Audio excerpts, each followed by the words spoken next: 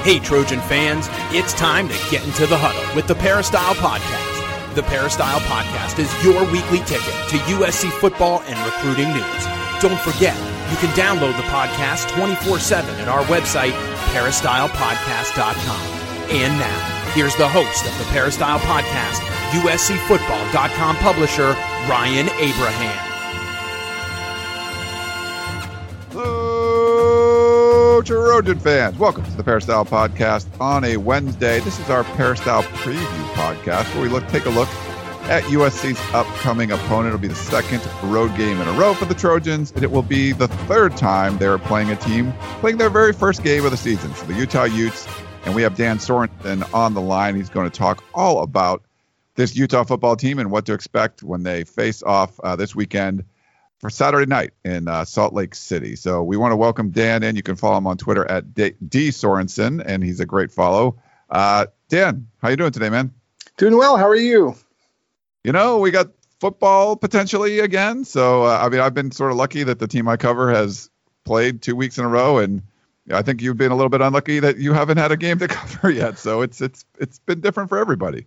Yeah, we've been chomping at the bit to be able to talk about any sort of live game action whatsoever, and just we haven't been able to see it. We had our hopes up a little bit last week for UCLA, but those got dashed on Friday, and so it hopefully fingers crossed that come Friday and come Saturday it's all systems go and we can see actual football for the Utes. So for USC fans that might not have been following too closely, Utah was scheduled to play Arizona at home week 1, and that was scrapped. And then on the road Friday night at UCLA, and then I think they moved it to Saturday, and that ended up being scrapped. What do you know about the reasons why Utah was unable to play both of those games? Yeah, both of those had to do with active cases of COVID and contact tracing with those active cases of COVID on the Utah team. They just didn't have enough they didn't have enough scholarship players in order to meet the minimum thresholds to be able to play either of those games, either due to actually a player catching COVID or a player having active contact or close contact with somebody in the position group room. We don't know exactly who or how many players were impacted, or coaches for that matter. We just know that there were enough that would cause the Pac-12 to allow Utah to not play those games. So it's going to be really interesting to see how the Utes come out against USC, just because there's so many unknowns. Anybody that's paid any attention to Utah football over the past several years knows that Kyle Whittingham treats any sort of personnel information like a state secret. It's easier to get things from the CIA than it is to get things from Kyle Whittingham. So we don't know what's going on with injuries. We don't know what's been going on with COVID. We don't know who's been practicing and who's not. Practices, of course, have been locked down. You can't even go up to the facilities just because of the restrictions in place. So it's going to be a big mystery. And there's a depth chart that gets released every single week. We don't know how accurate that depth chart is either. So the Trojans might be facing a full strength Utah, and that's a team that's hungry and ready to go out. They might be facing an extremely depleted Utah that's, playing walk-ons at key positions. We don't know. And any possibility is out there. Yeah, there's so much up in the air as far as this goes. Clay Helton, the USC head coach, talked about not having film on the first 3 teams they have played. I think that's an inconvenience, but I don't think it's a huge disadvantage where you're playing a team that's already had 2 warm-up games, and if you're Kyle Whittingham and the Utes, you haven't played a single game yet. I mean, do you feel like this is something that, assuming the team's at full strength, is there in your mind any kind of disadvantage by coming into that not having played any games yet? I think there's a huge disadvantage not having played any games yet. Whittingham often talks about how the greatest improvement that you'll see in the season is between game 1 and game 2, and sometimes game 2 and game 3. And so if you've got a couple of games under your belt where you've been able to iron out a lot of the wrinkles, that's going to be tremendously helpful. With the Utes, the biggest problem with them, assuming that they're full strength, is going to be the learning curve that they've got. On offense, they've got a new starting quarterback. Now, we think that the new starting quarterback is going to be really good, but and we don't even know who that is. We don't even know who won the quarterback competition in fall camp. They're not going to say anything, and we can talk about them in a minute about what's going on there. But there's a new starting quarterback who's going to get in with the offense. The rest of the offense, there's guys that have been in the program, so I think that's going to run smoothly. But on defense, 2 weeks ago, 8 of Utah's defensive starters from last year were on active NFL rosters. The other 2 or 2 of the others were, practicing with the Utes. So that defense, there are so many new players, so many new starters, and there's a lot of talent and there's a lot of speed, and the coaches are optimistic, but that defense is going to have a really steep learning curve, and they certainly aren't going to be as good as that defense was last year. How could they possibly be that good? And so the first couple of games, we were already anticipating that they were going to be rough. And it's one of the reasons why Ute fans were so excited to get Arizona first and UCLA second, because neither of those teams were expected to be very good. And it would give that defense a chance to get a lot of snaps under their belt before they had to face off against USC. Well, now that's not the case. These guys are going to get a baptism by fire. And we think that there's a lot of good players. They should be pretty stout up front, but that secondary, there's 2 true freshmen that are scheduled to start, assuming that they're not affected by COVID. So it could be really dicey. So there's just so much we don't know, and the fact that the Utes haven't been able to play yet, it's just going to make that learning curve even more difficult for them. Yeah, it's so weird having this, the way it's going, because you thought Utah, Arizona State, and USC would be the kind of class of the Pac-12 South, and Arizona State has USC beat, blows it at the end. Then they get COVID and they can't play their second game. Utah hasn't played their first 2 games. My understanding is from what the Pac-12 was saying, that you have to play like one less game than what the average conference game list is to win the division and be able to represent the Pac-12 South. Utah's, the last 2 years has represented the Pac-12 South as division champion. If this is a situation where, have they talked about it, where they have to make sure they try to get in all 4 games?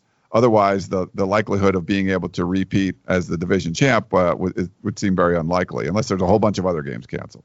Yeah, Utah Athletic Director Mark Harlan talked a little bit about that this week, and they feel that they're still in it. They feel that they've been able to get control of the situation. So assuming that we see football on Friday or Saturday, and I have no reason to believe that we won't at this point, they feel that if they can come out and they can get a win against USC, then they're right back in the thick of it. Personally, it's tough, right? That path just has gotten exponentially more difficult as each week has passed and as the Utes have not been able to play, especially since they won't have two ramp-up games, which were very winnable for Utah in terms of on paper, the talent on the roster. When I look at the Pac-12 South, it's funny to me that, we could conceivably see Colorado, a team that everybody thought was going to be just awful, win the division if they get lucky enough to play enough games, which is just, it just underscores just what a bizarre year and a bizarre season. And I'm glad that we're playing. Look, I'm glad we're seeing Pac-12 football, but as far as a lot of people, at least that follow the Utah program, not necessarily that are in it, but they're basically chalking this entire season up as an exhibition to get ready for next year when real football starts again. And I can see why people would want to think that. Yeah, Colorado, I thought they'd be awful with no spring practice and Carl Durrell and quarterback that was a safety last year, and man, they've looked good. So they're definitely someone to watch in the South. But it's almost like, I guess because you have a little more control over it, but it's like when you watch like a major golf tournament and like the people that go off on Thursday morning, like maybe it's perfect conditions and then it turns terrible and it's like terrible for the next like 24 hours. And the people that go off the afternoon and the following morning are like playing in these awful conditions, and then it like clears up and the people that went off early on the first day they have like these awesome conditions to play in, and half the field has terrible conditions, and you just don't know. Any team could have missed games because of this, and the likelihood, it's sort of this random, just you get hit by it, or what community do you live in, or whatever. And that's why it's sort of looked at by some people as like an exhibition season. You just don't know. You can see teams that look good, but there's just so many random factors that are going on this year. It's just like, oh yeah, you could, USC playing 3 teams in a row. They're a first game of the season. Like that's what lucky on one end and unlucky on another, where Utah gets to play like their biggest rival in the division, and they have 2 games under their belt, and Utah hasn't played yet. Exactly. Well, look, up is down this year, and all you really need to do is look at the fact that programs like Coastal Carolina and Liberty and BYU are making national headlines, and that should tell you everything you need to know about this season. It's just, none of those 3 programs have any business being in the national conversation in any sort of a normal year. So, it makes sense why people might just want to, throw their hands up and just, enjoy the fact that there's football on TV because it's been so long, but really not put a lot of stakes into what the actual results on the field are, just because, of all of the other factors that are leading into it. You talked about there's some optimism that the game would get played this weekend. I know there was supposed to be some media availability early in the week. I think Kyle Whittingham canceled his Monday meeting and moved it to Tuesday. And you talked about talking with the athletic director. What did everyone have to say as far as where they were on the testing and all that kind of stuff to be ready for Saturday? Lots of optimism in the program. Whittingham, just based on his comments and where they're at, they feel like they're in a good place. At least they did on Tuesday.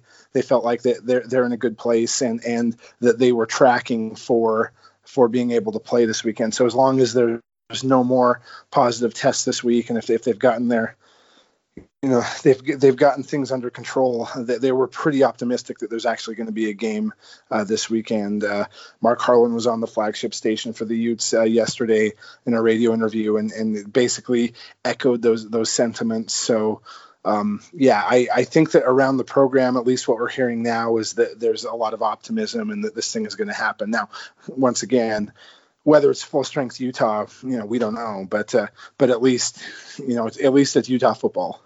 All right, well, let's put the COVID stuff behind us. We had to address it obviously because Utah missed 2 games, but you mentioned the quarterback battle. I believe it's Jake Bentley and Cameron Rising. Anything you've heard, or what's what could USC fans expect? Are these guys different kind of athletes, or what do you think for the quarterback? Yeah, it was neck and neck all fall, and Utah they made their decision and they announced it, and both of those guys were in it, and neither of those people would surprise me if they came trotting out on the field with the offense come Saturday. They are different quarterbacks for sure. Bentley, for those that may remember him, he played 3 years. He started 3 years at South Carolina, and he put up decent numbers. He had a tendency to maybe turn the ball over a little bit too much, but he's got a big arm. He's a good playmaker. He makes good reads. He put up 500 yards against Clemson when they won the national title. So on a South Carolina team that wasn't very good. So he can sling it. He can play, and he's seen success in the SEC against SEC defenses, which gives Utah fans a lot of optimism if he's the guy. Rising, on the other hand, he was a transfer from Texas. He redshirted last year. He's been in the Utah program. Also has a good arm. He's a Southern California kid, so some of the Trojan fan base may remember him from his high school days, but really, he's a lot more dynamic in terms of being able to move with his feet, being able to do more with the run game. He's not quite as elusive as Tyler Huntley was last year, but he's definitely a guy that can run. He's a guy that can. He's a little bit thicker guy. He can put his shoulder down and run through guys if he needs to. Not that that's what you want your quarterback to do, but he's capable of it. And so I would, the interesting thing about that is as teams have to prepare for the Utes, that there's a couple of different styles that they have to prepare for, not knowing who that quarterback is.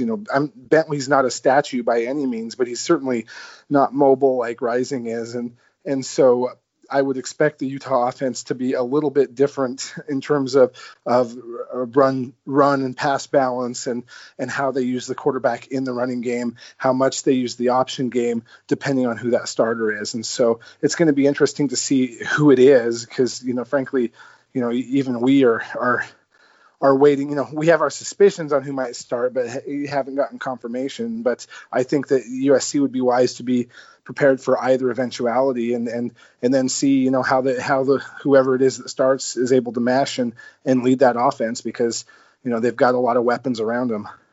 Could there be a situation where they're playing both, or both guys play? I could see that, especially if we see a couple of turnovers early. I could see a short hook. I could see somebody getting, I don't think it would be like a drive-by-drive thing, because there's always that old adage, if you have two quarterbacks, you don't have any, right? So I don't think it'll be that, but I could definitely see if somebody's being sloppy with the ball, if somebody's not being efficient, that we could absolutely see both. And I could see that hook getting really short if the results aren't there. Expectations, regardless of who the starter is, expectations are high. There was a lot of buzz in fall about this offense, and they think that they can be pretty good. It's a good offensive line. They've got pretty much everybody back off of that offensive line from last year, and they're deep in their season. There's a couple of guys that have NFL aspirations after this season, and they've got a stable of running backs they're confident in, and then they've got an awesome group of tight ends and receivers, probably the best receiving core Whittingham's ever had. So the expectations for that quarterback is, you're going to move the football, you're going to put up points on the board, and frankly, we're going to need it because the defense is going to need time to catch up. So there's going to be a lot of pressure, and whoever's out there needs to perform. So it sounds like, losing a guy like Zach Moss, stud, but there's still a really good group of running backs. I think Ty Jordan's someone that you guys were high on. It sounds like the offensive line is back. So it seems like outside, Britton Covey's a, playmaker there. It seems like outside of, who's the quarterback's going to be, even you've got to replace Zach Moss, there's still a lot of talent on this and experience on this Utah offense. Yeah, definitely. The running back position is, there's Devin Brumfield, who, saw a lot of snaps last year in the USC game and had, moderately good success there while Moss was out. He's got a lot of experience the last couple of years. Jordan Wilmore, who was a true freshman last year, who's a 4-star kid out of Southern California. I believe he's a former USC committee. Yeah, he was. I went to a couple of his high school games. I mean, there was one, he had a 99-yard run. He ran right at me. I was in the end zone and right around me I remember covering him because he was a USC commit for a while. Exactly. So, he's in the mix, and I expect he and Brumfield to split carries. And then Ty Jordan's a kid out of Texas. He was committed to Texas until the very last hour, where he flipped over to the Utes, and he's more of a change of pace guy, a guy that can catch the ball out of the backfield. He's fast, he's elusive. And so I think you'll see a pretty steady mix of those three depending on the situation, but it'll be running back by committee. Receiver, Britton Covey, was hurt last year, and he's back, and he's back to 100% for the first time since he returned from his LDS mission. So there's a lot of optimism about him. Brian Thompson, and he averaged 20 plus yards per catch last year as a receiver.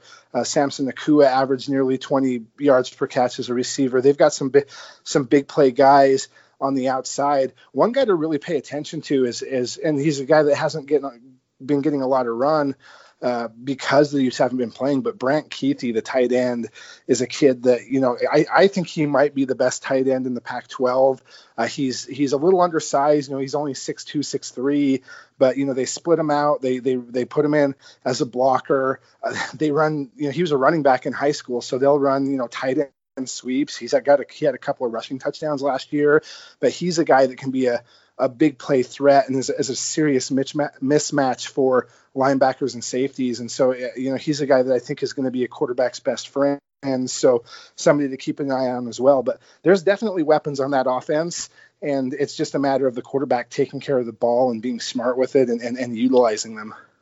For the defensive side of the ball, there's some definitely big names that are, you mentioned all those guys on the NFL rosters, like guys like Bradley and Jalen Johnson, Leki Fotu, Julian Blackman. I mean, there was a lot of studs on this Utah defense that Whittingham's going to have to replace now. Morgan Scaley's back for I believe his 5th season running the defense. What do you make of this defense? It's really got to rebuild a lot of the parts. It is talented, but as green as they can possibly be. Up front on the defensive line, it's not as dire as it may seem. So at defensive end, they've got Mika Tafua, who was a starter last year, good starter opposite Bradley and he was an impact guy. He's got a lot of talent. He's got NFL aspirations and a good chance to make it to the next level. At defensive tackle, their top 2 tackles were actually big rotational guys last year. So Hawati Pututau and Viane Moala. Moala is a guy that I've got my eye on. I think that he's probably the next breakout star for the Utes in their defense. He reminds me a lot of Leki Fotu. He's 6'7". He's 320 pounds. He's explosive. He's strong. Behind the 2 defensive tackles, they got a bunch of younger guys, freshmen, but they were all. Here's the deal with Utah and defensive tackles. I mean, they've got defensive tackles coming out their ears, but if Utah recruits you to play defensive tackle, it doesn't matter what your star rating is, you can play. And they've just, for the last decade in the Pac-12, they've just been churning out talented defensive tackle one after another. And so that rotation, it's 5 kids deep. It should be strong. There's a lot of youth on it. And then on the other side, they've got Max Tupai, who's a former 4-star guy. He's got a chance to really step up and be take his game to the next level and be the guy that they expected him to be as a senior. And then they've got a couple of Army All-Americans from last year in Xavier Carlton and Van Fillinger that they expect both of them to play as rotational guys at defensive end. So a lot of talent on that D-line. I do expect a little bit of a drop-off, but not a lot. I think that they're going to be stout. They should be pretty stout against the run. They've still got Devin Lloyd at linebacker, and he was a starter last year, and he was outstanding as a starter in his first year as a starter for the Utes. He's taking on a bigger role.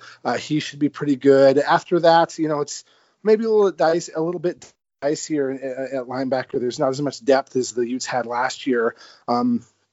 And so it's going to be interesting to see who steps up there. And then you've got a secondary that's just young and green. They've got 2 true freshmen that they expect to start. Clark Phillips III, who was an Ohio State commit last year. He's actually the highest rated commit that Utah's ever signed.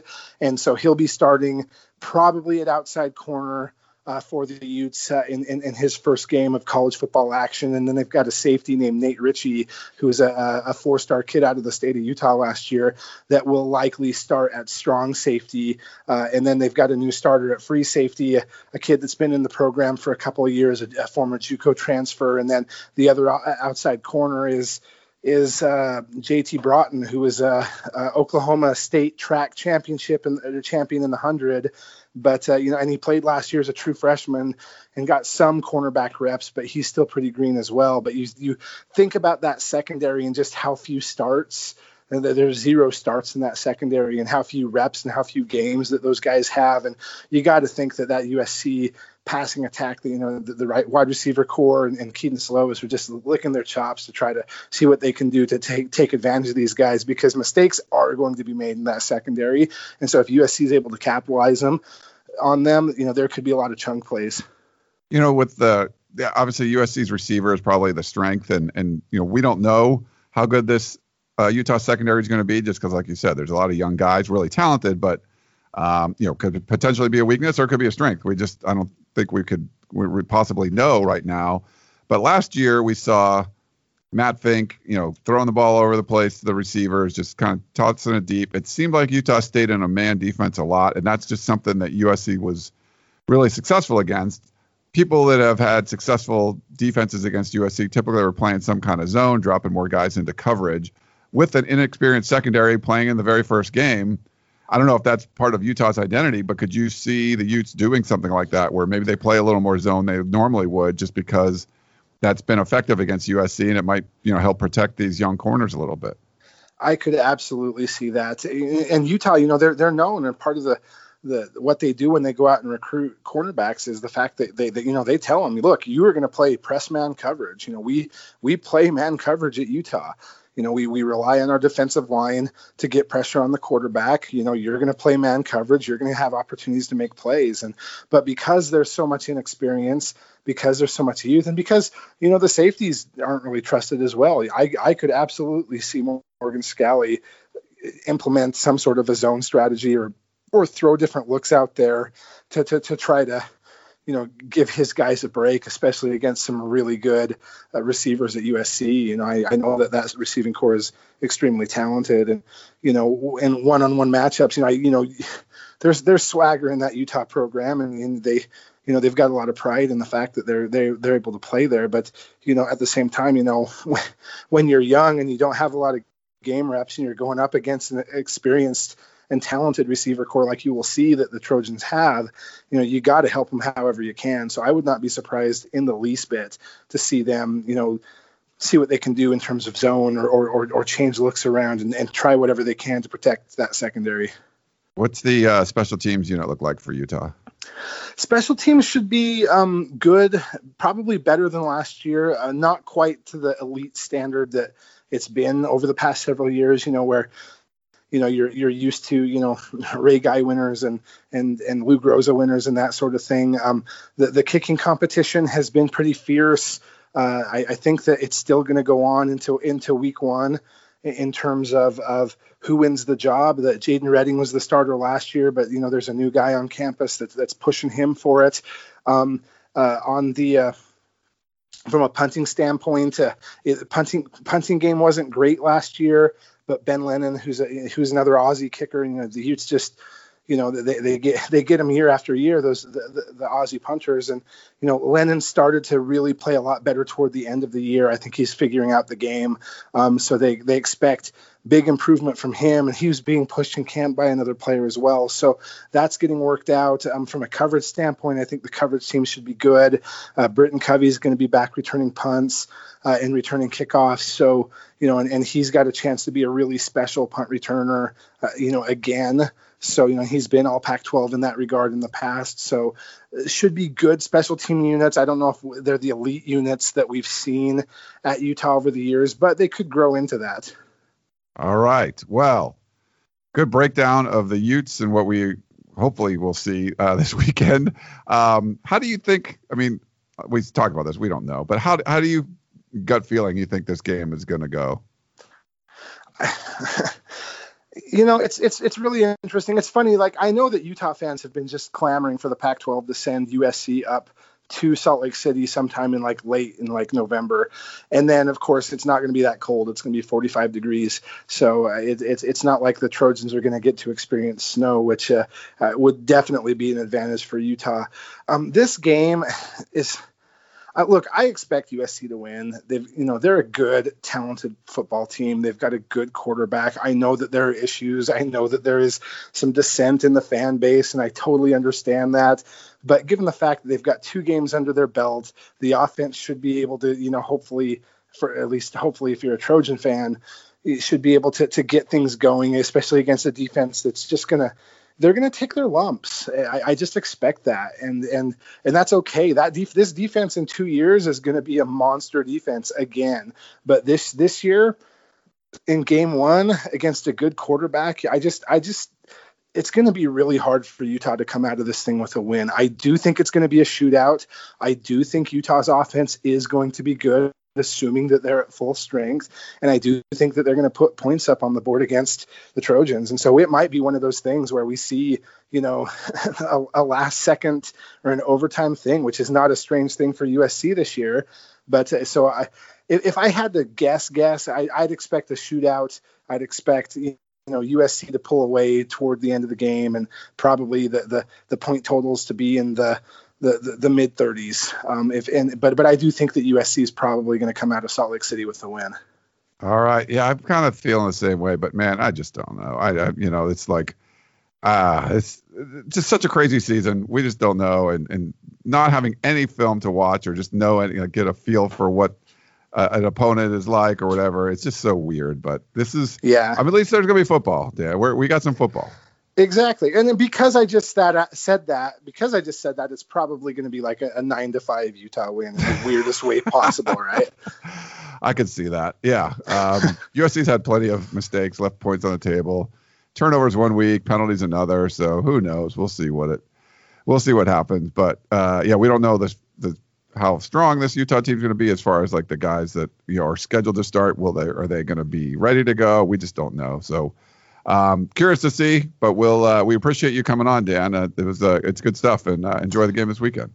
My pleasure. Hopefully there's football. That's all frankly, if the Utes and Trojans take the field on Saturday night, I chalk it up as a win for me personally, and that's all that matters. Yes, same thing. I've just been lucky to be able to watch it, and hopefully can keep doing that. That's Dan Sorensen from utezone.com. We're back in a quick minute, and I'll answer some more of your questions that you guys have sent in. Stay tuned.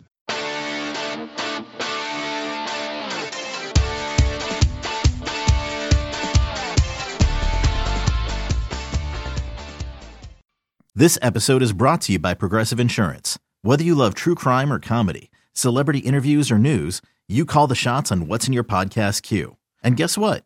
Now you can call them on your auto insurance too with the Name Your Price tool from Progressive. It works just the way it sounds. You tell Progressive how much you want to pay for car insurance, and they'll show you coverage options that fit your budget. Get your quote today at Progressive.com to join the over 28 million drivers who trust Progressive. Progressive Casualty Insurance Company and Affiliates. Price and coverage match limited by state law. All right, we're back here on the Peristyle podcast. Good stuff from Dan. Hope you guys enjoyed that segment. We got a couple more questions that you guys have sent into the podcast, so I wanted to take a few minutes and answer those. Anything left over from the Arizona game, so we can move on and take a look at Utah. First up, we got Dawn, the Helton Complex. Do you think too many of the players have the, quote, Helton Complex, where they're just happy to be here rather than competing? Helton is just happy, saying he's a coach of USC rather than actually competing. Too many of these players have underperformed. I know poor coaching is a big reason, but attitude plays a part. Hey, Dawn, a lot of times players do get the kind of personality of their head coach. And in this case, though, I think you have a lot of A personality athletes. You bring guys in, they're A's, and they want to compete and they want to win. But they're going to be at the mercy of whoever their coach is. And I think that's going to be part of, if there's a culture problem, it starts from the top. You could have bad apples in there that kind of poison the locker room a little bit. I don't think that's the case. I don't think just because you're playing for Clay Helton doesn't mean you want to not perform. I think Clay Helton wants to win too. But is he sort of happy to be there? Is he sort of like he likes being in his comfort zone?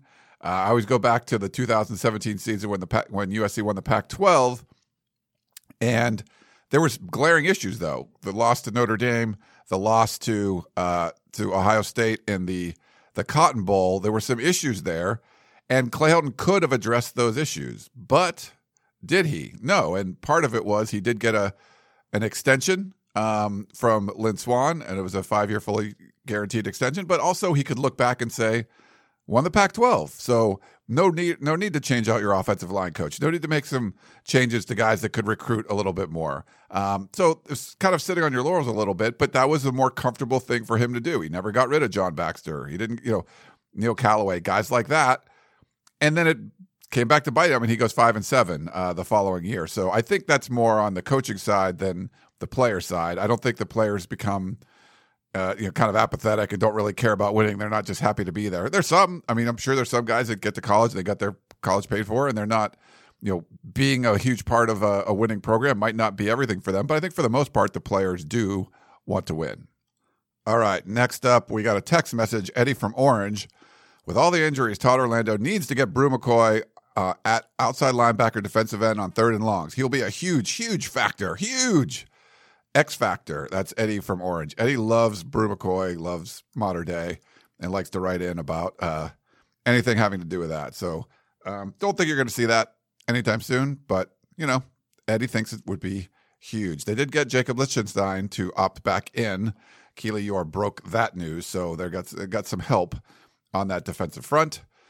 Steve, USC class of 97, wrote in, I no longer know what to feel about USC football anymore. Different year, same results.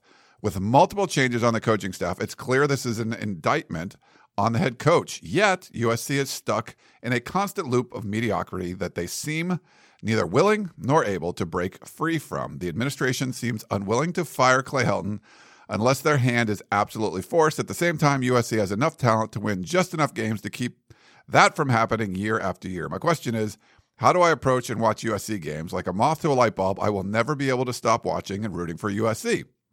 But how can I watch the games, keep my sanity, and hold out hope for our future all at the same time? Thanks and fight on to victory, Steve, class of 97. Hey, Steve, yeah, no, I mean, I think you're right. I wrote a column about being Groundhog Day, and you're kind of doing the same thing over and over and over again. But I think when you kind of make a sweeping generalization about the administration, you just have to kind of look and break it down. There's been really poor leadership coming from USC, from the president of the university to the athletic directors to the coaches. I mean, there's been a lot of poor leadership, and you're trying to make that right now. And I think getting a guy like Mike Bohn in, Brandon Sosna, I think they're trying to do the right thing. I think they want to win. But they also came into a situation that was a lot worse than I think they even knew, not realizing what kind of contract Clay Helton was locked into. So you had a head coach that most fans didn't like, that everyone wanted to change. They weren't performing up to the standards of USC. We've seen recruiting start to drop off a little bit the last couple of years, and class of 2021 does look better.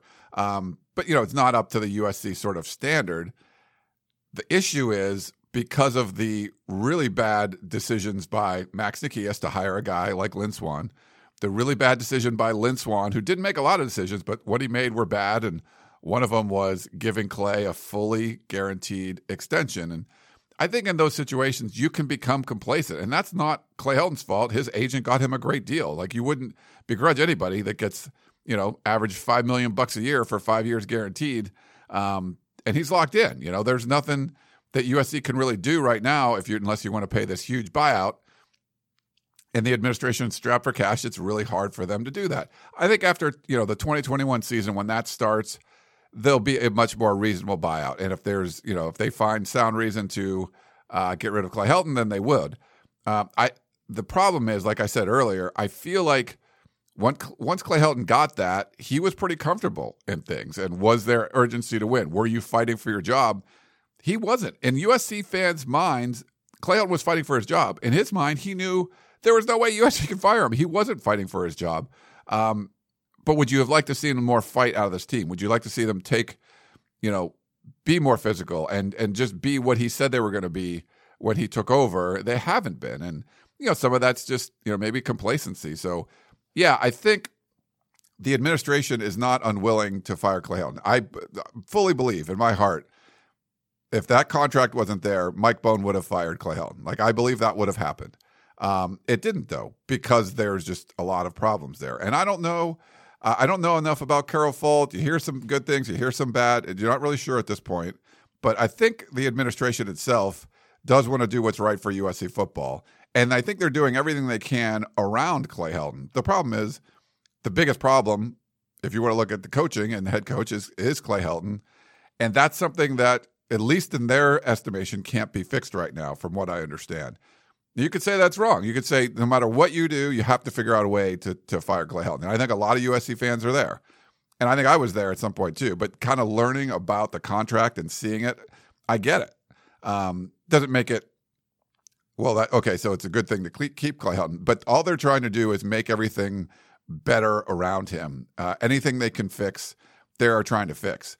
But like I'm sure you, Steve, are thinking, the biggest problem isn't being fixed, and that's where the quandary is. But, hope you enjoy the game this weekend. We got one last one. McLean, this is Armgate, feel like a boss. He says, hey, guys, I'm a big fan of the show and listen all the time. Having missed out on landing a commitment – oh, I'm sorry, this was two of them combined. This isn't about Armgate, I believe. He said, having missed out on the commitment of Ethan Calvert, where does USC go from here? What other linebacker prospects are we targeting with him no longer being an option? I thought Calvert was a strong USC lean, so his commitment to Utah came as a surprise to me. I thought he'd be a key piece in the next recruiting class that would help convince Corey Foreman USC is back on track with recruiting and the on-field product. But with Calvert being a top prospect and choosing another Pac-12 school, I'm worried this will mean we also lose out on Foreman as well. Compound this development with 2 lackluster wins, and Clay Helton continues to look inept. I'm watching with great interest from Northern California, but it doesn't look good. Keep up the great work on the show and fight on, Bay Area Trojan. I'm sorry. Yes, I read a part of a different email that was incorrect earlier. So this was more of a Ethan Calvert thing. So, yeah. So I would recommend checking out Gerard Martinez's recruiting podcasts. He does a really good job with those. But he also did a piece of where does USC go from here for all our USCFootball.com subscribers. So make sure you go check that out. And he kind of goes into a lot more detail. I would say we just found out today that the NCAA extended the dead period all the way through April. It's going to be over a year since recruits and coaches could be seen in person. It's a really tough deal for the class of 2021 that they don't get any recruiting trips. There's nothing. It just doesn't matter. It's really tough on them. And I think it's tough on the recruiters too. You just don't get as much film and you don't know what's going on. Obviously in California, they're not playing football. It's a really weird time and a weird class. And I feel like if you're a USC football fan, Corey Foreman would have been tough to get anyway. And individual games don't necessarily matter to recruits. You might feel that, USC played poorly and they beat Arizona State in Arizona. For a recruit, the record doesn't matter as much. It's more about I want them to be better when I get there. But they got to feel good that things are going in the right direction. And, the USC fans are pretty upset right now. They don't feel the program's going in the right direction. Could there be more defections and things like that in the recruiting class? Or could there be some big misses that end up at other places in the Pac-12? Yeah, that's a distinct possibility. And I think USC to best combat that is you got better recruiters on staff now, show a good product on the field, and I think that's going to help, especially with no visits, no camps, and things like that.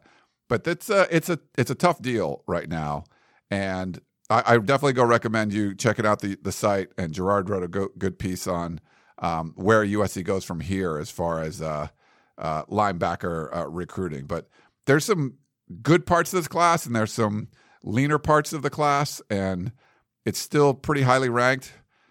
But there's some problems, and I'm curious what it's going to be. After it's all said and done in February. It's going to be a scramble to get to the championship game. Losses here, losses there. A loss or two could derail the season because there's just not that many games, and give some other program in the Pac-12 some momentum and maybe pick off some guys that USC was after.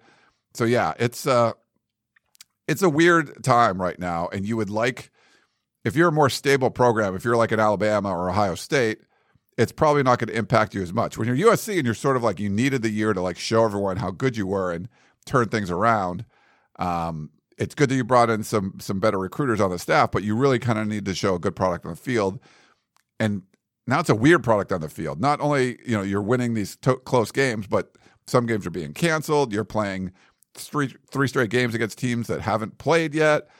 There's a lot of just weird factors going into this whole thing. So it's something to stay tuned for, and that's why I suggest you subscribe to USCFootball.com. You'll stay up to date on all of that. All right, well, that's going to wrap things up. Hope you guys enjoyed this edition of the Peristyle Podcast. Crossing our fingers that the game does happen this weekend in Salt Lake City at Utah. Hope you enjoyed the show, and we will talk to you next time. You've been listening to the Peristyle Podcast, presented by USCFootball.com. Be sure to tune in next week for the latest news on Trojan football and recruiting. And don't forget, you can automatically download the podcast directly to your smartphone or tablet for free. Just click the iTunes link on PeristylePodcast.com or search for Peristyle Podcast at the iTunes Music Store.